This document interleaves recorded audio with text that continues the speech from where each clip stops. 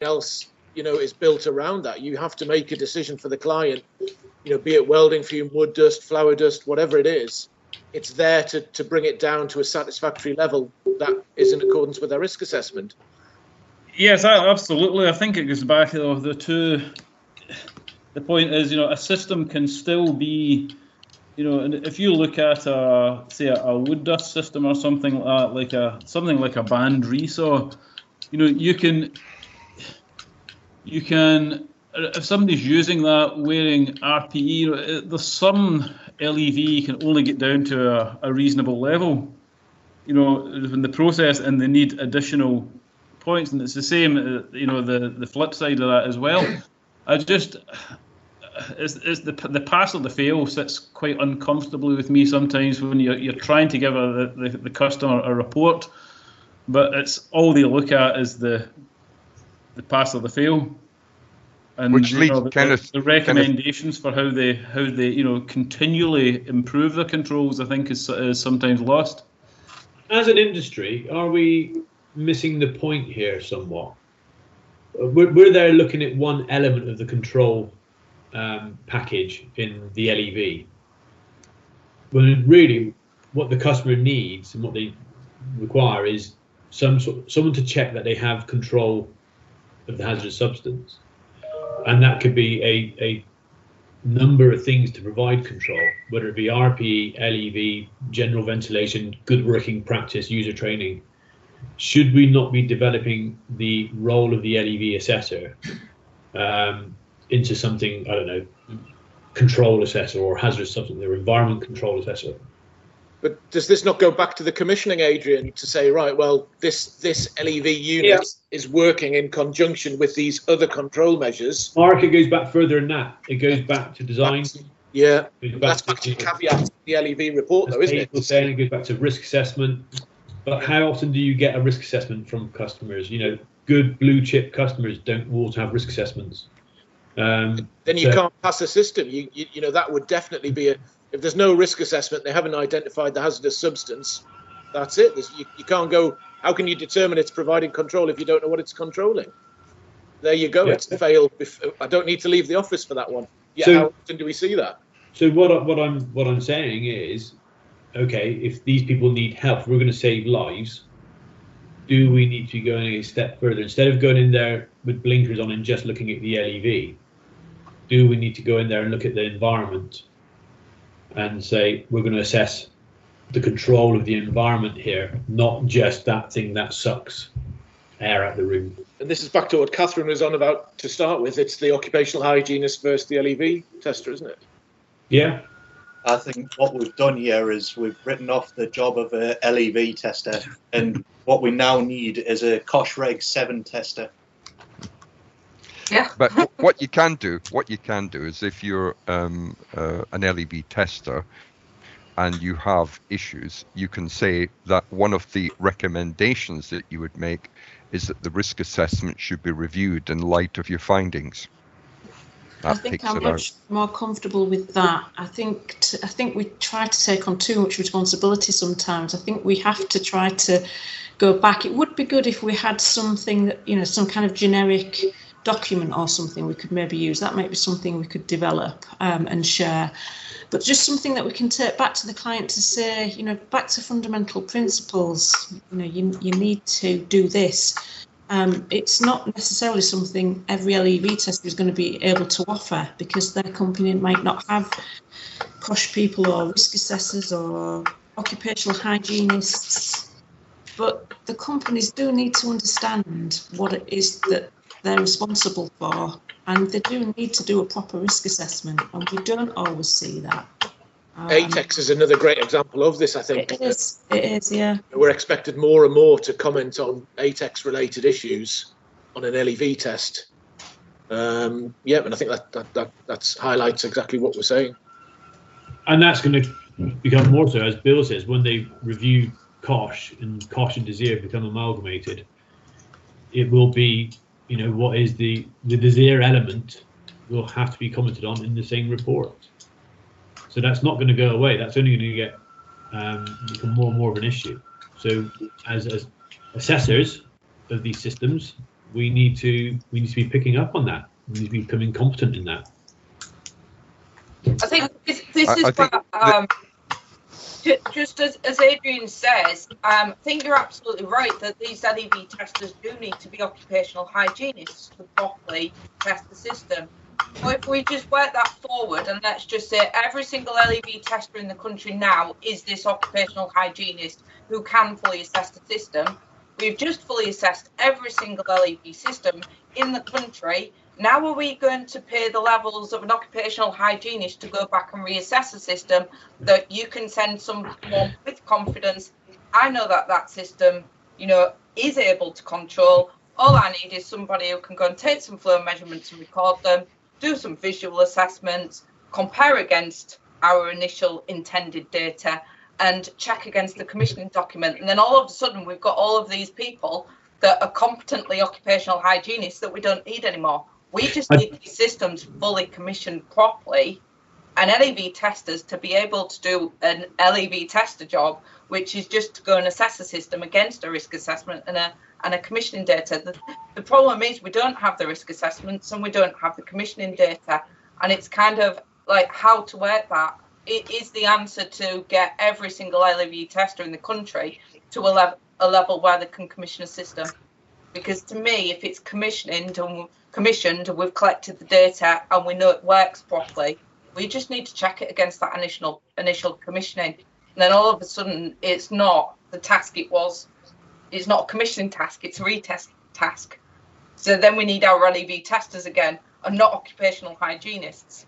So I'm not promoting that LEV assessors become hygienists. They need a good understanding of occupational hygiene. So they need more than what they get on a P601 course. Okay.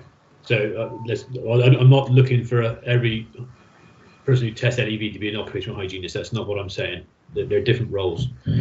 But I think someone who assesses LEV must have more of an understanding of occupational hygiene and the effects that poor LEV has on people. Going back to the commissioning element, we can do a straw poll, but how many people go and test systems which haven't been commissioned? Or do you say, I'm sorry, I can't test that. It needs to be commissioned first? Because are we not making a rod for our own backs by testing systems that are not commissioned? And therefore, should we not be then saying, if it hasn't been commissioned, I can commission it for you and then move forward from there? Because you're right, Hazel. It should just be a simple testing, should be the easiest job in the world. It should be rocking up, looking at the commissioning report, asking if anything's changed, checking the logbook, ticking a few boxes. It should be dead easy. It's not. It's a minefield because of the state of the industry. Sorry, Melvin. Sorry, Adrian. One of the problems you find is that most of the products that you will be testing or devices you will be testing have been supplied based on a product standard. And many product standards have no normative requirement to do a commissioning test. They have normative requirements to do a type test so that you have a profile of what this product can do, but they don't have any normative requirement to actually perform the test on site. Now, I've been arguing I've lost track of how many years. I always say, in my opinion, it should be the other way around. The more important place where you need to make sure this device works is where it's actually being used. So that should be where the normative requirement is. You must do this test on site to make sure that what you've got does the job. Now, when you look at the product standards where they put their CE marks or the new UK CA mark or the new UK NI mark on, they all stamp these products up as complying with a standard. When you read the document, when it gets to the test on site, there will be a tiny short paragraph that says, we recommend that you test this piece of equipment when it gets to its place of intended use. And in my opinion, that's where this needs to be beefed up more. We need to get more impetus on making sure that standards for the product contain at least, even if it's an informative annex, it contains enough information that somebody understands they need to get this commissioned before they put it into use. I think some of this also depends on what angle you're coming from. You know, from my point of view, there's a lot of opportunities in this for businesses to grow and develop. And if that's something that you're interested in, you can end up being an expert in all of these things and be, you know, that can be part of your growth strategy. But not all companies want to do that. Some companies just want to test LEVs or just have a need to test LEVs. My concern is putting too much pressure and too much responsibility on an LEV tester. I do think we need to separate out the roles in some ways, and we do need to make sure the clients understand what they're responsible for. And well, it's not our responsibility to let them know what they're responsible for, but if we don't ensure that we've got that initial data, somebody's got to do it. Either the client's got to take it away and get it done with other companies or other contractors, or we've got to do it for them, or we've got to state that it needs doing.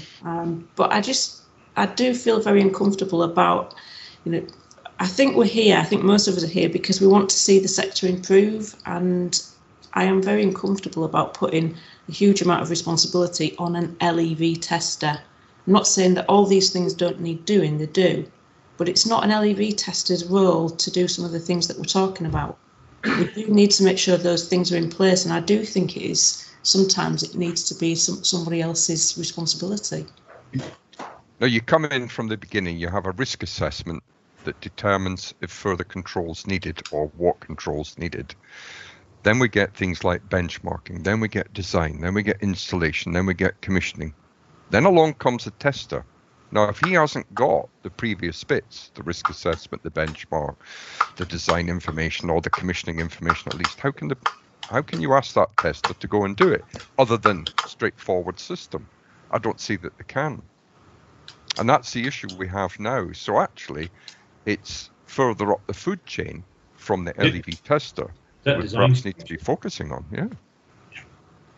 Even before design, Adrian, right through to risk assessment from the client. Yeah, I think there is a... So it goes back to what we said earlier. Is it education of clients? Mm-hmm. I mean, could it be that the testers ask for the client to provide them with the commissioning data and provide them with a benchmark before they would agree to go to site and perform a test? Could all testers ask for those three things and say, I can't come to site unless I have those three things sent to me before I make an appointment to visit you? Commercial suicide, Melvin. That's what we come back to. If we want to get something done, it's got to be done unilaterally by everybody, and it won't happen because there'll always be somebody who'll say, "Well, I don't care. I just need that job. I'm going to go and do the test." That's exactly it. I went to a job last week, and I was so surprised because the test was only done last August by quite a well-known LEV company. 20 systems, 2-page reports. All of them bar one passed. The one that failed clearly failed. And the reports were absolutely atrocious. There was hardly any detail. I went to the site and I saw the systems, and there's no way those systems should have passed. And it just sickens me. It's just from the concern for the workers that are working in those environments. So you will always get that if there isn't something kind of more stringent put in place. You will get companies that will just say, yes, we'll come and do the job, and we're not bothered about seeing all that other stuff. I know that many of you have had situations where you've done proper testing, carried out proper testing, you've failed a lot of systems, then you find you're not being re-engaged to do that client again. And they've simply gone out and engaged someone who will give them the reports, 2-page, 1-page, that gives them a pass. One of the things maybe this group can consider, how can we cut the leg off these people who will do very inappropriate testing at silly prices because they're undermining the good work of the better people. And I don't know how we can stop it. Yeah, I'm just also, how do we help us? Sorry. How do we help those companies? Go on, Hazel. No, I'm just saying on Bill's point, do we need some sort of something in place to say we need this standard from an LEV test, because Catherine's absolutely right. There's too many still out there that's a couple of pages and they're stating that they're passing. So we need to get that clearly out there. There's a big problem with this pass-fail thing, and we need to put something in place to relieve that. But maybe we get some guidance out there that is saying, if there's no cost risk assessment seen, if there's no manual and logbook seen, if there's no commissioning report, it's just a clear fail. Why don't we just put that standard in place, and then it cuts that problem out completely? Because how do you pass a system without those documents? And maybe every LEV tester, because like Bill said about commercial suicide, there's too many companies out there that are doing LEV testing. We can't just go, right, bang, we can't do this anymore. An LEV tester can go in and do an LEV test. If he hasn't got manual, he hasn't got a logbook, he hasn't got a commissioning report, he's not seen a risk assessment, you can ask and ask and ask and ask, but you won't get them. Why don't we just make it a standard that you do not do an LEV test without asking for those documents, and you cannot pass a system without seeing them? And then it just throws it straight back. And then these companies are forced to keep the systems properly commissioned. My only concern is I don't think there's enough people at the level of being able to do commissioning, because I'm finding a lot of companies saying to me, what shall I do? I want my systems testing to a good standard. I know they're not being tested to a good standard. Where can I go? And to be honest, I'm struggling to tell them where to go. I feel uncomfortable. Those standards are out there. Still, to be honest, I feel very uncomfortable because of all these grey areas. And I don't know which direction to point these people into. And there's a lot of people coming on courses now that are saying we're coming on the courses because we're struggling to find someone to test our systems properly. So we want to learn how to test ourselves. And I'm starting to see quite... And then they probably find that doesn't give them the information that they really need. No. The standards are out there. iLeavy, we have the standardised report form, which asks in the first few questions about commissioning documents and risk assessments and desire assessments. We have a commissioning guidance document which is out there. It's freely available to anybody who wants to go and download it. We've been promoting it for years. We have the competency scheme. We have a competency matrix which talks about all this and covers all this and what people should know. The industry doesn't want to sign up to it. Adrian, it's not a question of the information being there. I think it's the uptake. People are just not doing it. I think they're not. Most people who are doing testing, if you ask for the commission report, I'm guessing 80% of the time there is no commission report. No. And the remainder, when there is a commission report, it's very thin. It's a one-pager. We had instance recently in the Northeast where somebody that we know is doing one-page commission reports. That can't be a commission report. So in many cases, many cases, the LEV tester isn't going to have a commission report. No. But quite often, if that's the case, doesn't the LEV tester have to do an initial appraisal, which in effect is retrospective commissioning? It is, yes. Indeed, yeah. Absolutely. So are we doing that? But that's not what HSG 258 states. That's HSG 258.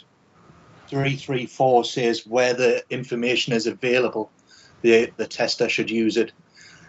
Being a good lawyer, you can just say, if it's not available, that doesn't say I can't test that system. Now, I'm not saying that's right, because... No, but I think the point that's being made, Craig, is that if you go along, let's say a client engages you to do routine testing, and you take over from a previous contractor that's moved on, and you've got the contract. So the contract is to do routine testing, and you go in, and there's no commissioning report at all. And then you look at the initial, and the initial is a 2-pager. I think it's incumbent upon you to say to the client, we need to do a full, thorough initial again, because that will, to some extent, take the place of the missing commissioning report. Years have gone by, so it may not be performing exactly as it was when it was installed, but it's the only thing you can do. And I spoke to HSE about this and said, is that how you view it? And they said, yes, but we want like an initial report plus. And I said, what do you mean plus? Because the initial report is quite important. But then they went on to explain one or two other things that I thought were a bit picky, but they were talking about physically measuring fan current, physically measuring fan speed, making sure that when you do duct traverses, you use the equal area method as you would at commissioning, which people don't do at commissioning. So basically, an initial thorough examination report, maybe with some view to what is missing from it, from what should be in a commissioning report.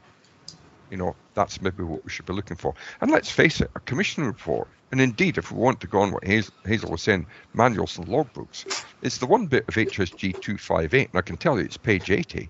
It's very detailed, it's bullet pointed of exactly, generic, fair enough, but exactly what should be in a commissioning report.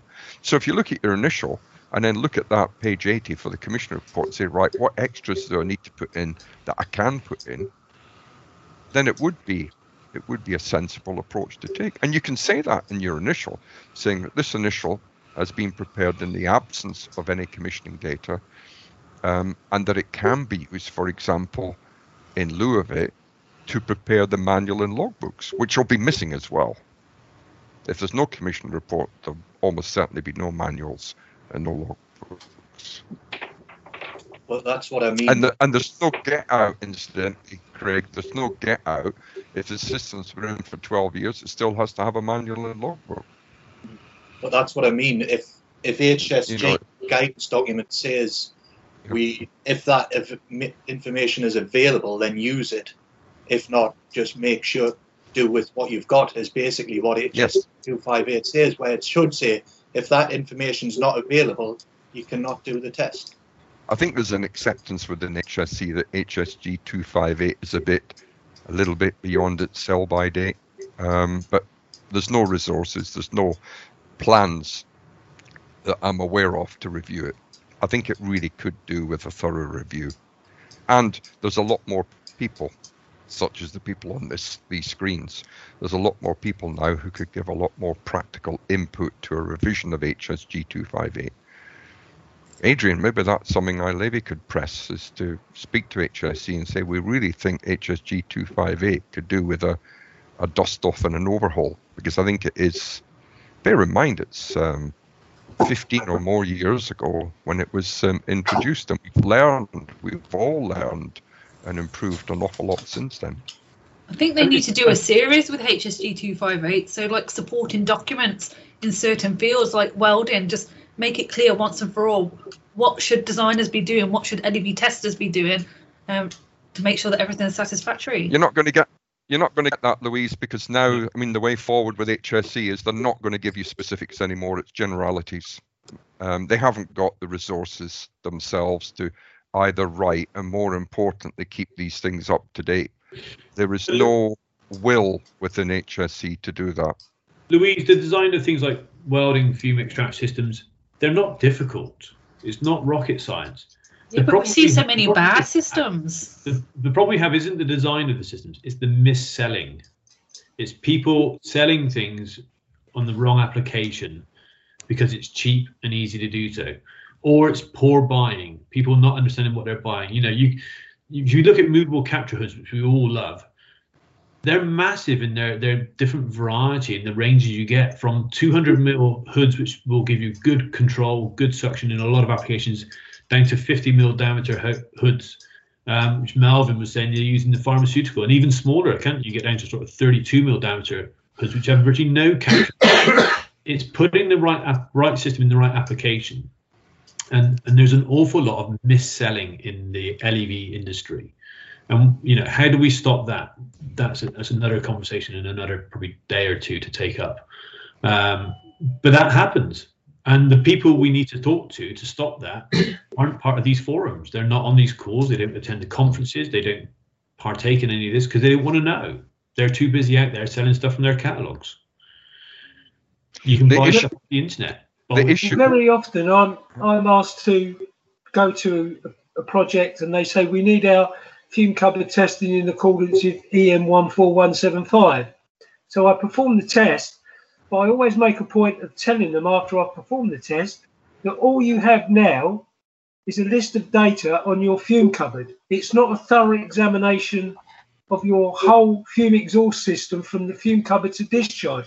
And I say, you now need to go to get an LEV engineer to do the rest of the check, then give them our report for your fume cupboard, which they can then use as part of their thorough examination report. It's about people accepting that you may not know everything, but you can contribute to the whole as long as people know where to go and get that advice. Yeah, I've got exactly the same issue at the site that I'm at, and it's exactly what you just said, in the fact that, you know, the site is not compliant in terms of doing a whole thorough examination of the LEV system, because there's been lack of knowledge on site, and that the belief is that because they're doing the fume cupboards and safety cabinets testing where the users are, that's been sufficient enough. When that's not, you're not testing your LEV, you're just testing that air capture device, and that is all. You're not testing the whole system from start to finish till it goes out the building. Yeah, it's a brilliant point as well. And another thing where I think a lot of LEV testers get confused, because we talk about the British standard of testing and we test as found with the doors and windows closed. Well, yeah, with the doors and windows closed, we can compare maybe against that type testing. But if they're using it with windows open and they're using it with doors opening and closing, your LEV test has to take into account of them, because we're testing for control. So we don't want to test with windows and doors closed. I'm kind of like, we take our measurements with windows and doors closed to compare those measurements against what it should do, what it's manufactured to do. But the LEV test is about the controls. So actually we need to know what's happening at the time of the test. How is it used? Do they have windows and doors open, closed? And again, I've seen so many LEV test reports that just take phase velocity readings and they don't look at the discharge points. That's one of the biggest problems that I've come across.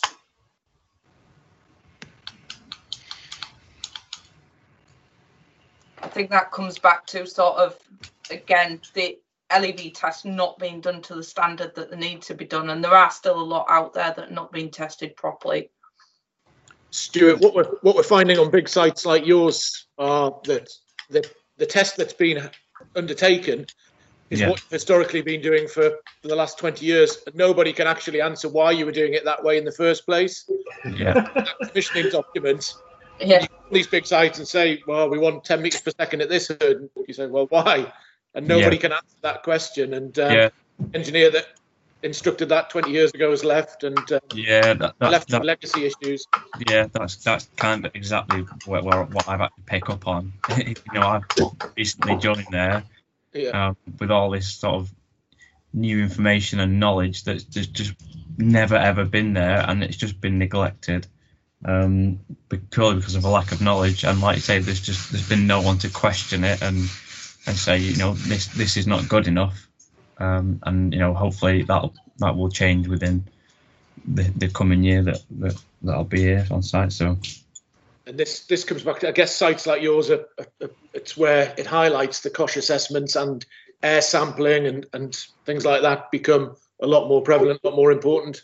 Yeah, and the only other issues as well that I've recently found since I've started there is that because of the design of the system, it makes it hard to do a complete thorough examination test of the LEV system, because the whole building is connected as one system. So it's pulling fume cupboards from, you know, hundreds of labs all going out the same stack on top of the building. So it's a case of, you know, how would you go about testing a system like that when you've got hundreds of fume cupboards and safety cabinets all linked to the same LEV system going out one stack at the building across multiple floors, which is also normally connected to the air handling unit and the central vacuum as well. Well, yeah, I think the supply air is separate. That'll have its own HVAC system from what I've gathered so far, but certainly the general extract out the building is shared with the LEV from fume cupboards, and it's you know, I don't think that's ever been considered in terms of, you know, is there other factors as well, that, you know, filtration before you can point out the stacks, and you're mixing it with powders and fumes, and like I say, it's lack of knowledge about LEV systems, which I think has never been there. Yeah. So also on installations like you have, Stuart, there's often diversity that's inbuilt into the design, and variable air volume control. And that adds another dimension into how the test becomes difficult to do, because the user has to be aware of that diversity, and they also have to be aware about where variable air volume control can affect it, because many fume cupboards will contain, even with velocities down at 0.3 meters per second. But what happens is, once somebody starts to interact with that device, move in and out and away from it, you get breakout of the fume, and it takes that 0.3 meters per second twice as long as it would take 0.4, 0.5 meters per second to recapture and stabilize itself. So you are right. It does become difficult, because when you're doing the testing, you have to look at the whole building and try and work out how you can effectively work on each floor, perform your test without obviously prejudicing the work that's going on the floors above. Yeah, and that's it's still. I mean, it started there in October, and that's one of my first things that I picked up on is obviously one, they're not doing the LEV systems as a whole, or never not done any thorough examinations, and obviously how on earth they're going to do that, purely because essentially you'd have to check every lab, every floor in one go, which you'd need hundreds of LEV engineers to do it all at once, and it's just not feasible. So, and again, obviously, the people can be moving things about, opening and closing fume cupboards, and dampers adjusting while you're doing it. So it's the case of how would you even begin to do a test that large? And the only kind of feasible way I can see it being done in my head at the moment in time is you'd have to possibly just do each lab one at a time per lab as a report, and then collectively put them reports together somehow to get a full overview of the whole building. But it's a tough one. My thoughts on that one is that frequency would probably have to increase as well, not just doing it annually, but increase the frequency to try and minimize that risk for potential of lack of control or loss of control due to some other factor. So the more you're testing it, the higher frequency, you're not going to eliminate it, but you're reducing the potential of the risk there as well. Yeah. So we are doing the 6th and the annual monthly tests at the on the capture devices and fume hoods and safety cabinets. But another factor is that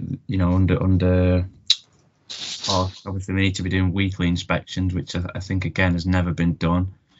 And again, to implement something like that is there's thousands of assets across the site that are attached to LEV systems. So if you wanted to do a weekly inspection of all of them, it's another 4 or 5 men just to be doing that every week, going round looping and looping and looping. Stuart, do you have wind responsive discharge stacks where you are, or are they just standard? I couldn't tell you at the moment in time. I don't really know. I've not really had much chance to get up to sort of where the stacks are, but okay. I believe it's just there's a bank of, let's say, 8 fans, and obviously they'll adjust depending on the demand of what's being used throughout the building.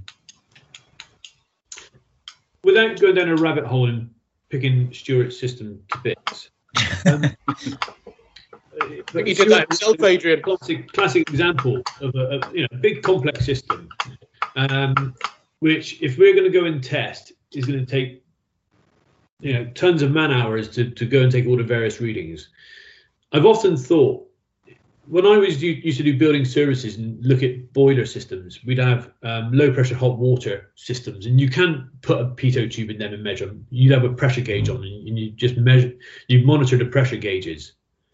Why are we not putting fixed pressure gauges on systems across fans, across filters, across certain points in the ducting? So we talk about measuring static pressure, take one reading in the pipe, the rest. Why don't we have a gauge fitted there permanently so we can just go and look at it? And that way, that will make these tests so much more simpler. Do we need, if you put a gauge on something, you can then link it back to a control system. You can have remote monitoring. So Stuart, doubling up those results, basically. You could have those results ping through to you onto a spreadsheet, onto a website, where you can just dial in and monitor it. We need to look at the bigger picture with these systems. I know we're talking about testing, but there's also people on here who design systems. And we should be, we've talked about it several times, the designs are poor with LED systems. We need to be going back to that design stage and making sure they're right and improving the standards. That will make testing simpler and better.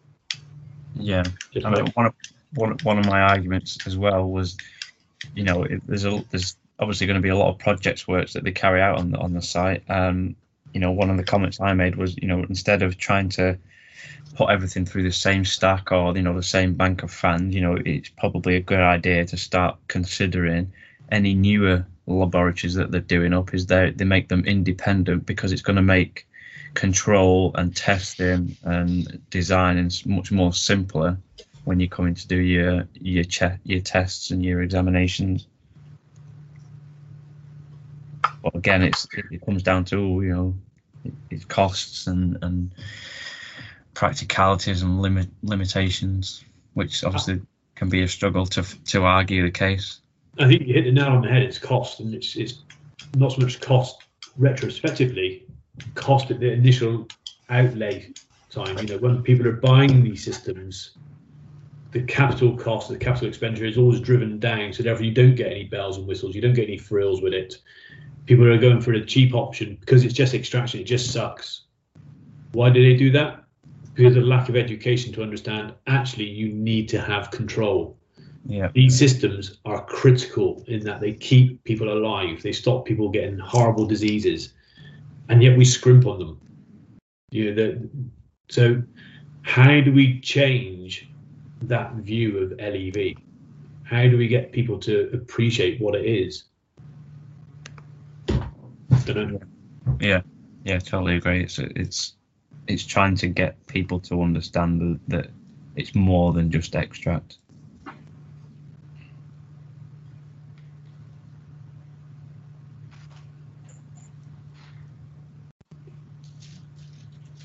That brought the tone down, didn't it? It's all gone silent. Well, that happy, cheery note, yay! Everyone's contacting Stuart to see if they can work on his site. That's why. Busy.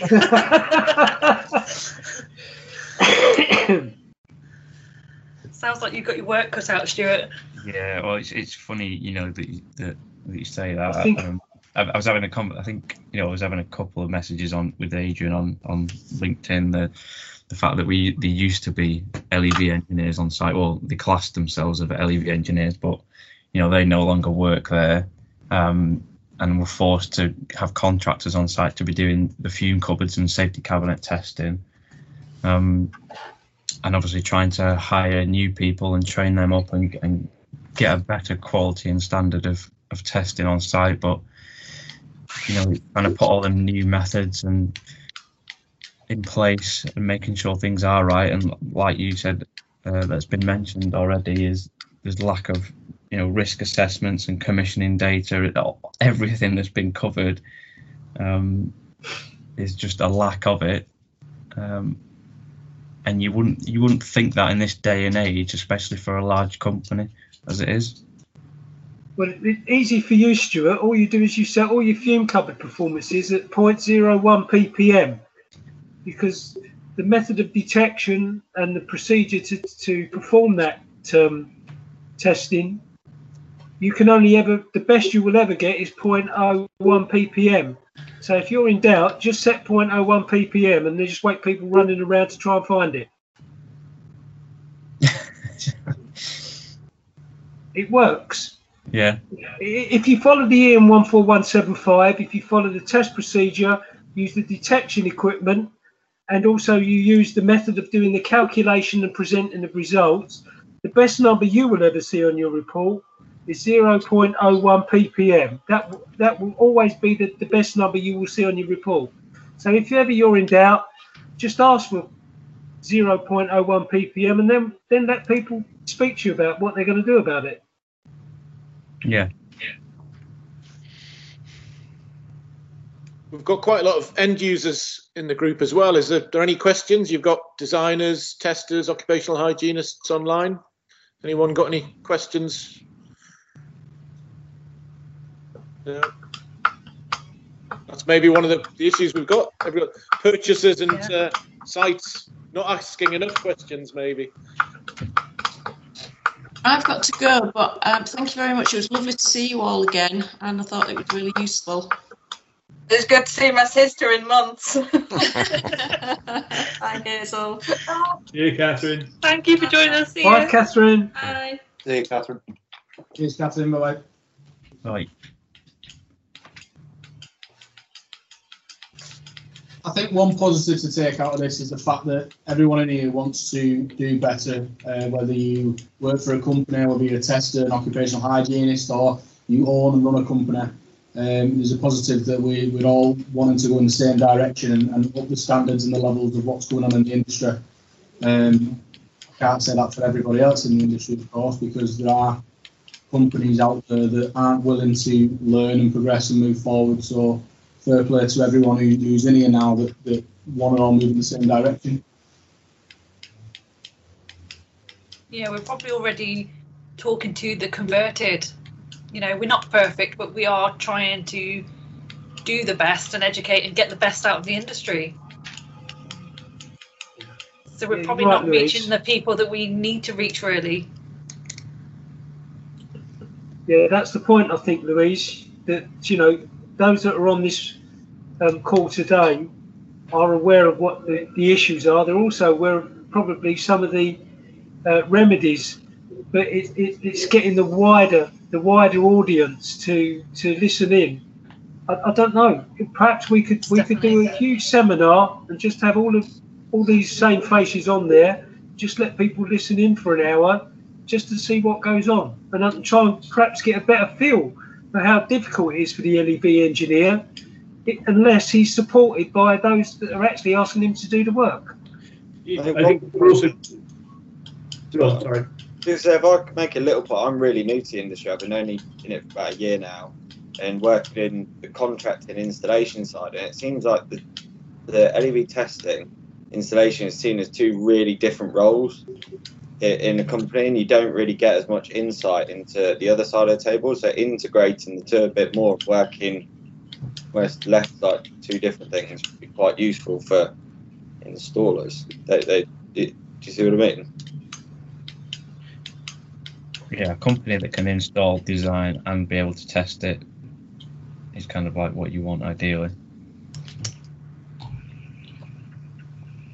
But on the other hand, that's something we offer. But on the other hand, we're not very keen on promoting LEV testing our own designs, because then, although we're obviously very professional and we will test properly and we'll go through snag lists and correct them because we want that quality, there's with some companies there's a pass kind of culture. They can't possibly fail it because it might upset the boss. I think what I probably more meant was like the installers seem to talk amongst themselves, the testers talk amongst themselves, and there's not as much collaboration as in making sure the installer's doing something that the testers think is right for them. That makes sense. I think groups like this really help, Oliver. I mean, the guys on here, we've known each other for quite a while now, and we do ping each other questions and ask questions, that we're, related to systems that you might not understand. So yeah, but I think this is the great thing with the LEV Central group, and not being afraid to ask those questions. Yeah, and getting more installers into it, try and force them to listen to it. Yes. I think that feedback loop is really important, because if you are installing, you need to know each other's requirements. And I have found that when a system's installed, particularly things like food sites or pharmaceutical sites, ideally those test points need to be in that ductwork before it's put into place on the site. because if you install a system, they start putting product through, they're not going to let you drill a hole in it. So when these installations go in, they need to be installed so that they can be tested, and it's getting that communication between the two. If you're an installer, understanding what the requirements of the tester is going to be once it's installed. Or in our case, getting a test point in the right bloody place. Yeah. You can ask for test points and you get to site, like, oh God. Yeah, well, I used to go around with a marker pen for the customers and say it needs to be here, because they wouldn't allow us to do it. I'd say, well, that's okay, as long as you get it done, this is where they need to be. Go around with a marker pen. Yeah, that's a biggie.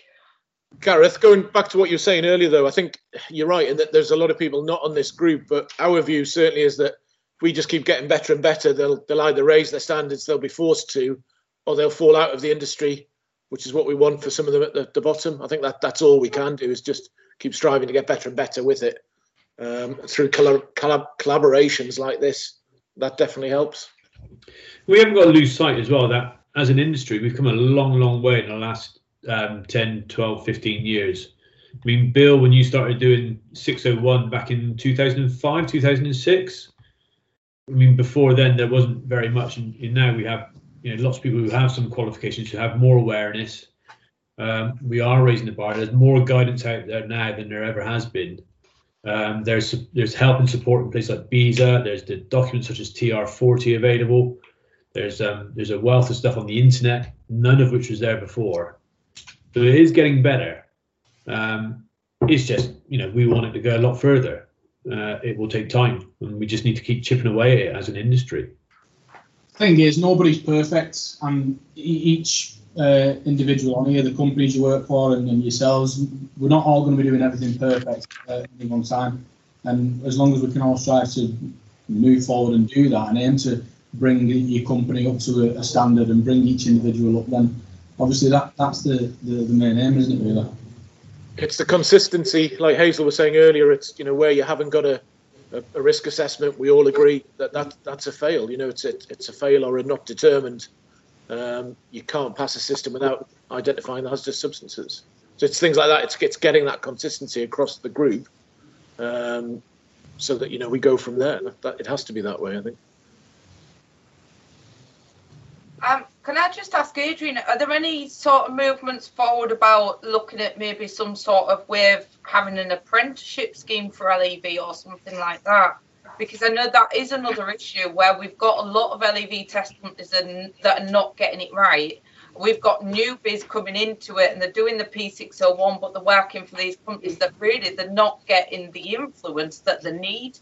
Have we got some way of an overall, other than just the P601, P602, of kind of getting these engineers trained up? So yes, in answer to your question, there is the iLevy competency scheme and competency card, which talks about what people need to do, what competency looks like, and they can apply for. iLevy has also spoken to BISA about bringing in apprenticeships. Now that means the BOHS P series qualifications need to be aligned with the NOS, the National Occupational Standards, which unfortunately they're not. So we're in the process of getting that aligned. Once that is done, then BISA will be able to set up apprenticeships for LEV work. But you are looking at years, right, before that's done, unless anybody else wants to volunteer and help out. I'm quite happy to be involved. So yes and no. Yes, it is being looked at. It is happening, but like all these things, it will take time. Yeah. Because we just need more people to come forward and help do that. Right.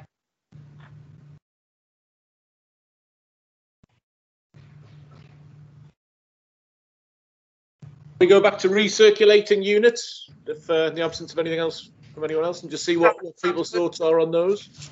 How are you testing them? Are you testing them with a handheld? Are you doing air sampling? Or say for the portable welding units, for example? Well, I'll do a visual. I'll pull the filters out first, check that the clean side is clean, and then I'll put it all back together, and on the outlet I used just a handheld Casella Microdust Pro, or I've got a piece of kit that I got from Bill that's wonderful as well, and just see if there's any particulate when they're welding coming through. But it needs to be when they're welding. I've seen LEV testers on site, they're using these particle counters, but the process isn't happening, so there's no particulate being handled by the filter, so you're not getting a real-time snapshot of what's going on. Louise, do these Casella instruments need setting up originally for what the particulate is? Not the one I've got. It's purely indicative, Hazel, and this is the issue we've got. It's just, if you go back to the ACOP, it's non-specific. It's air sampling at the recirculatory exhaust outlet. What does that mean? Checking concentrations. So I guess it's, you're looking for breakthrough, evidence of breakthrough, and that's all you can do, isn't it? It's just an indication compared to background levels for us. Yeah, I'm kind of at a loss on this one, because in terms of the cost regulations and then the guidance in there, it states that there should be information available with respect to an LEV on the efficiency of the filter and any contaminant coming through. But it's that age-old, I talked a lot about the visual observations. To me, a visual observation isn't enough. And I'm kind of getting the message, I don't know if other people are getting the message, that as an LEV tester, you use a dust lamp or a smoke test for a visual observation. However, at a filter, if it's recirculating, all of a sudden we need sampling data. So why do we need sampling data at the outlet but not at the inlet, at the hood, and vice versa? Should we have sampling at the inlet as well as at the outlet? And we've got, again, one of those big grey areas. What should we be doing? In terms of just reading in the regulation, it does say about the concentration of contaminant in the exhaust air. It's not particularly listed in the elements of the LEV test. It just says what should be available in respect to it. So it's not clear, does it have to be done at every test? And what do people think about, well, we're saying we only need visuals at the hood, where you've got more chance of getting exposed. However, do we need sampling and some sort of sampler at the outlet? I'm a bit sort of confused over those ones, and what do other people think? We've done some tests recently. I did some looking at using a dust track and some portable extractors, brand new portable extractors we had in our stores.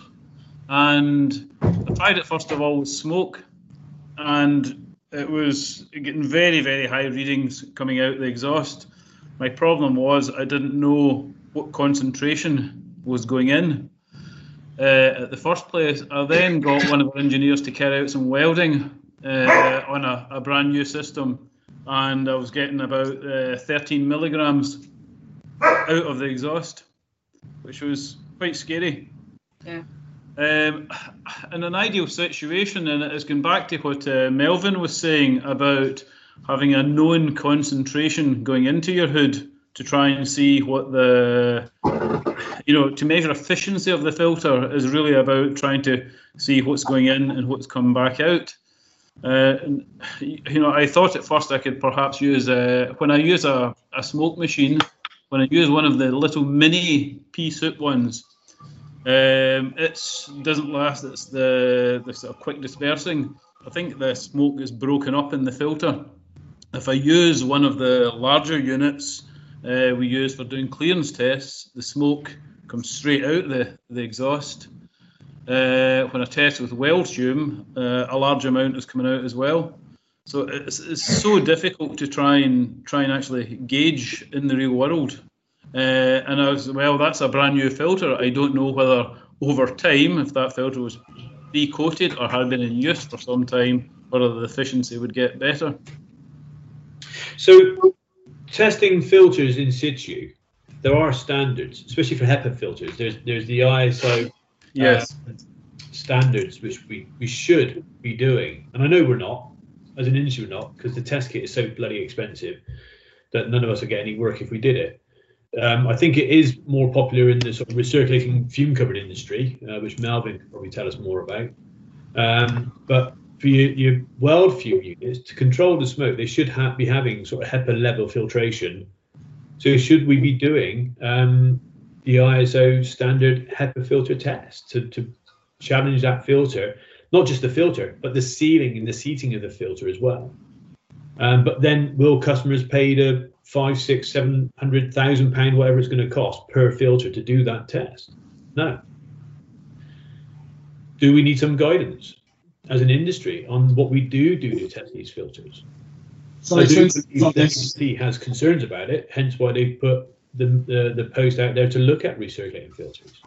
Sorry to interrupt you, Adrian. I just wanted to say goodbye to everyone. I'll have to shoot off now. I've got a meeting, but thanks for everybody's time. Appreciate everyone's input. Bye, Gareth. Hey, Gareth. Cheers, Gareth. Gareth. Thanks. Just to pick up on something that Hazel said earlier, a lot of people are using a TSI Dust Track or the Casella Microdust Pro. These units have a calibration tube that goes into it, so you can calibrate it each time before you use it. What people don't realize, it's calibrated on Arizona road dust, whatever the heck that is, and it does say that you're supposed to calibrate it on the typical dusts that you will be dealing with. Of course, then that becomes a problem for LEV testers, that every system and every client they go to, it's a different material. So they can only ever be indicative. I think the problem I see is that there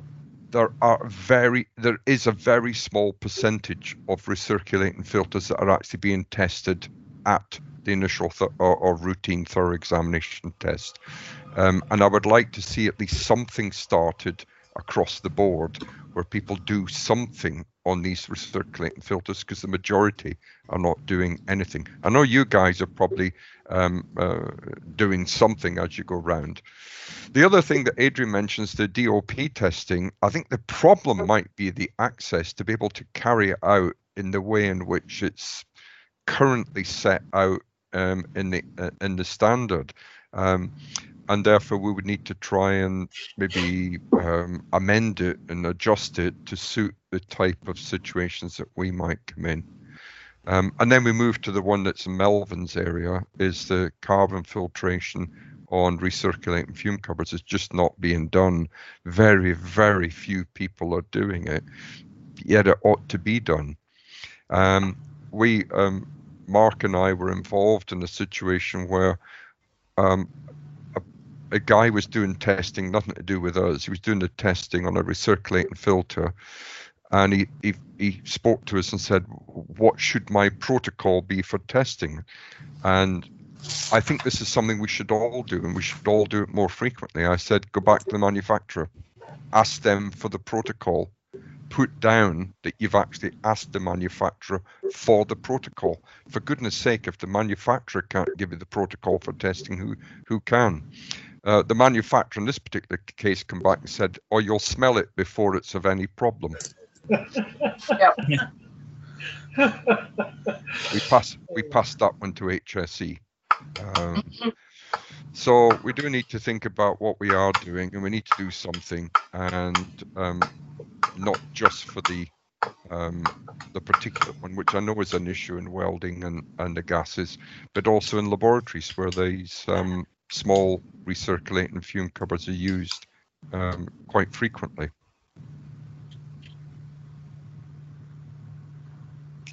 Incidentally, I don't think you'll get a guidance standard from HSE anytime soon. I think they've been gathering information, but I just think everything's been pushed back and back. So I don't think there'll be anything soon.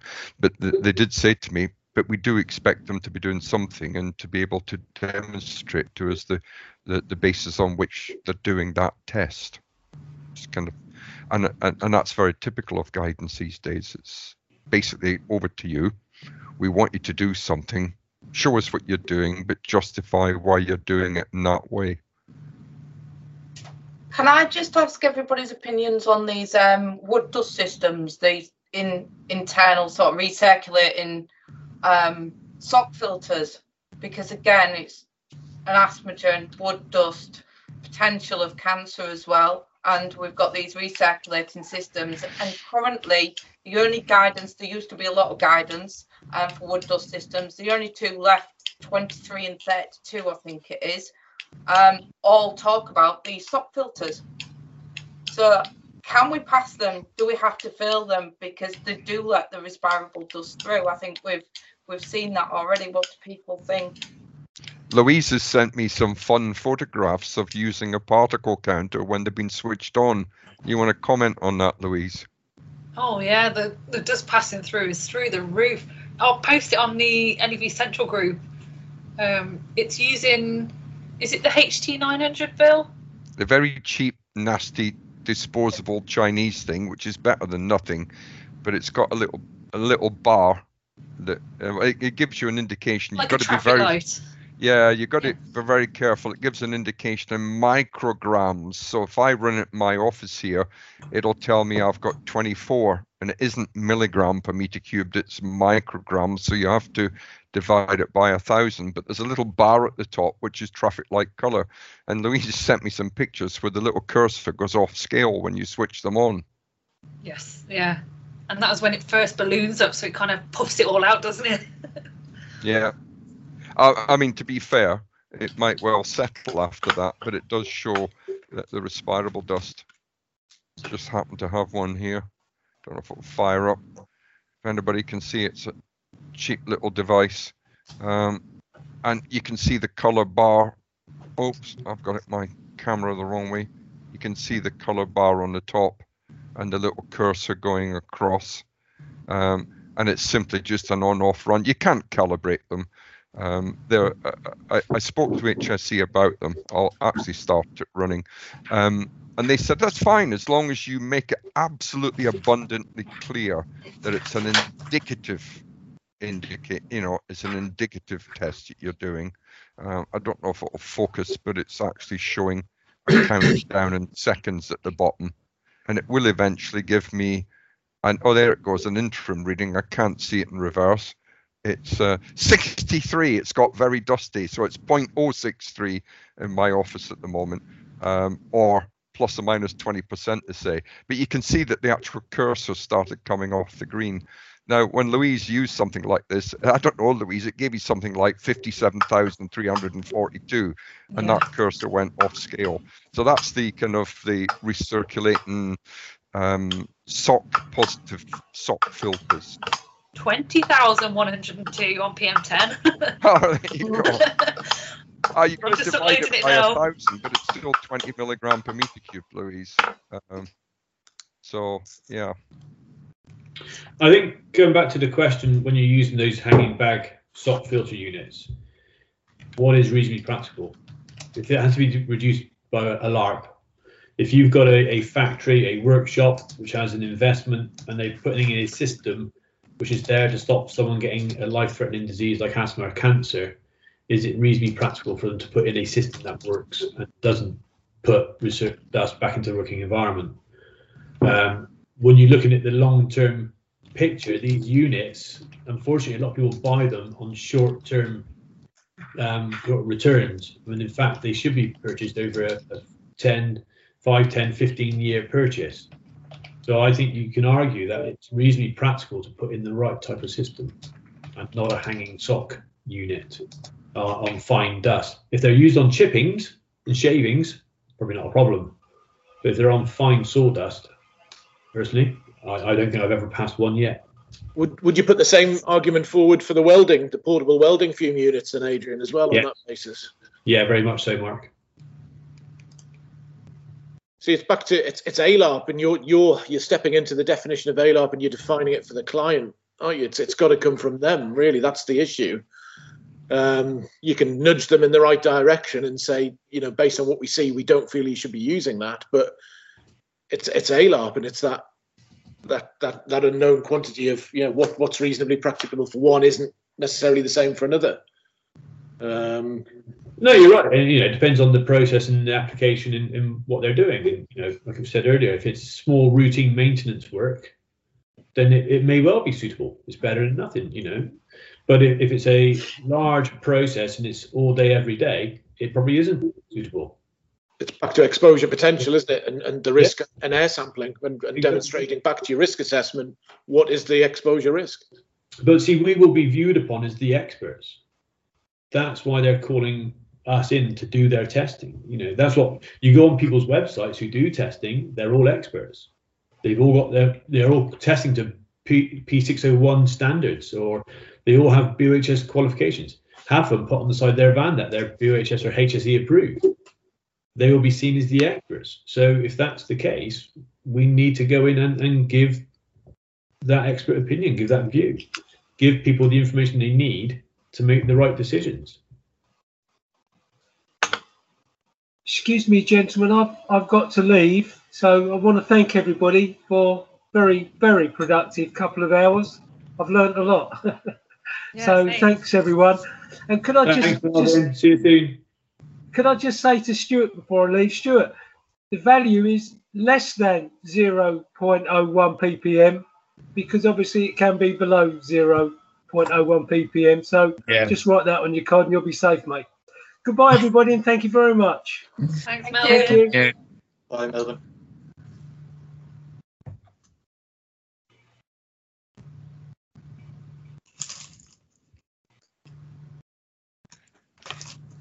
All right, and thinking most of the cloth units you can retrofit a HEPA on top as well. Some of them have an adapter. You can now fit HEPAs to some of these cloth units. Yeah, it's an interesting point, Mark, because HSE and even the P601 teaching expectations are that if you have a bag filter that's going to recirculate and it's been taken in obviously dust, that it should be HEPA to H13 standard. And that's on one hand, and how do they get away with these inflatable bags? They're nothing like anywhere near H13 standard. But it's not just inflatable bags. In schools, particularly around us and in Shropshire and North Wales, the high schools are being littered with these underbench dust extraction systems with just polyester needle felt filtration. There's no HEPA filter, and every time you test one, 90% of the systems are passing dust back into the classroom. I mean, I know it's not so much a risk to the children that are in there because they're not in there long enough, but the teachers and the technicians, they're in there breathing that in all day. And they're not tested properly, the doors are never taken off, and then we come in and we fail everything. Like, well, hang on, it passed last year.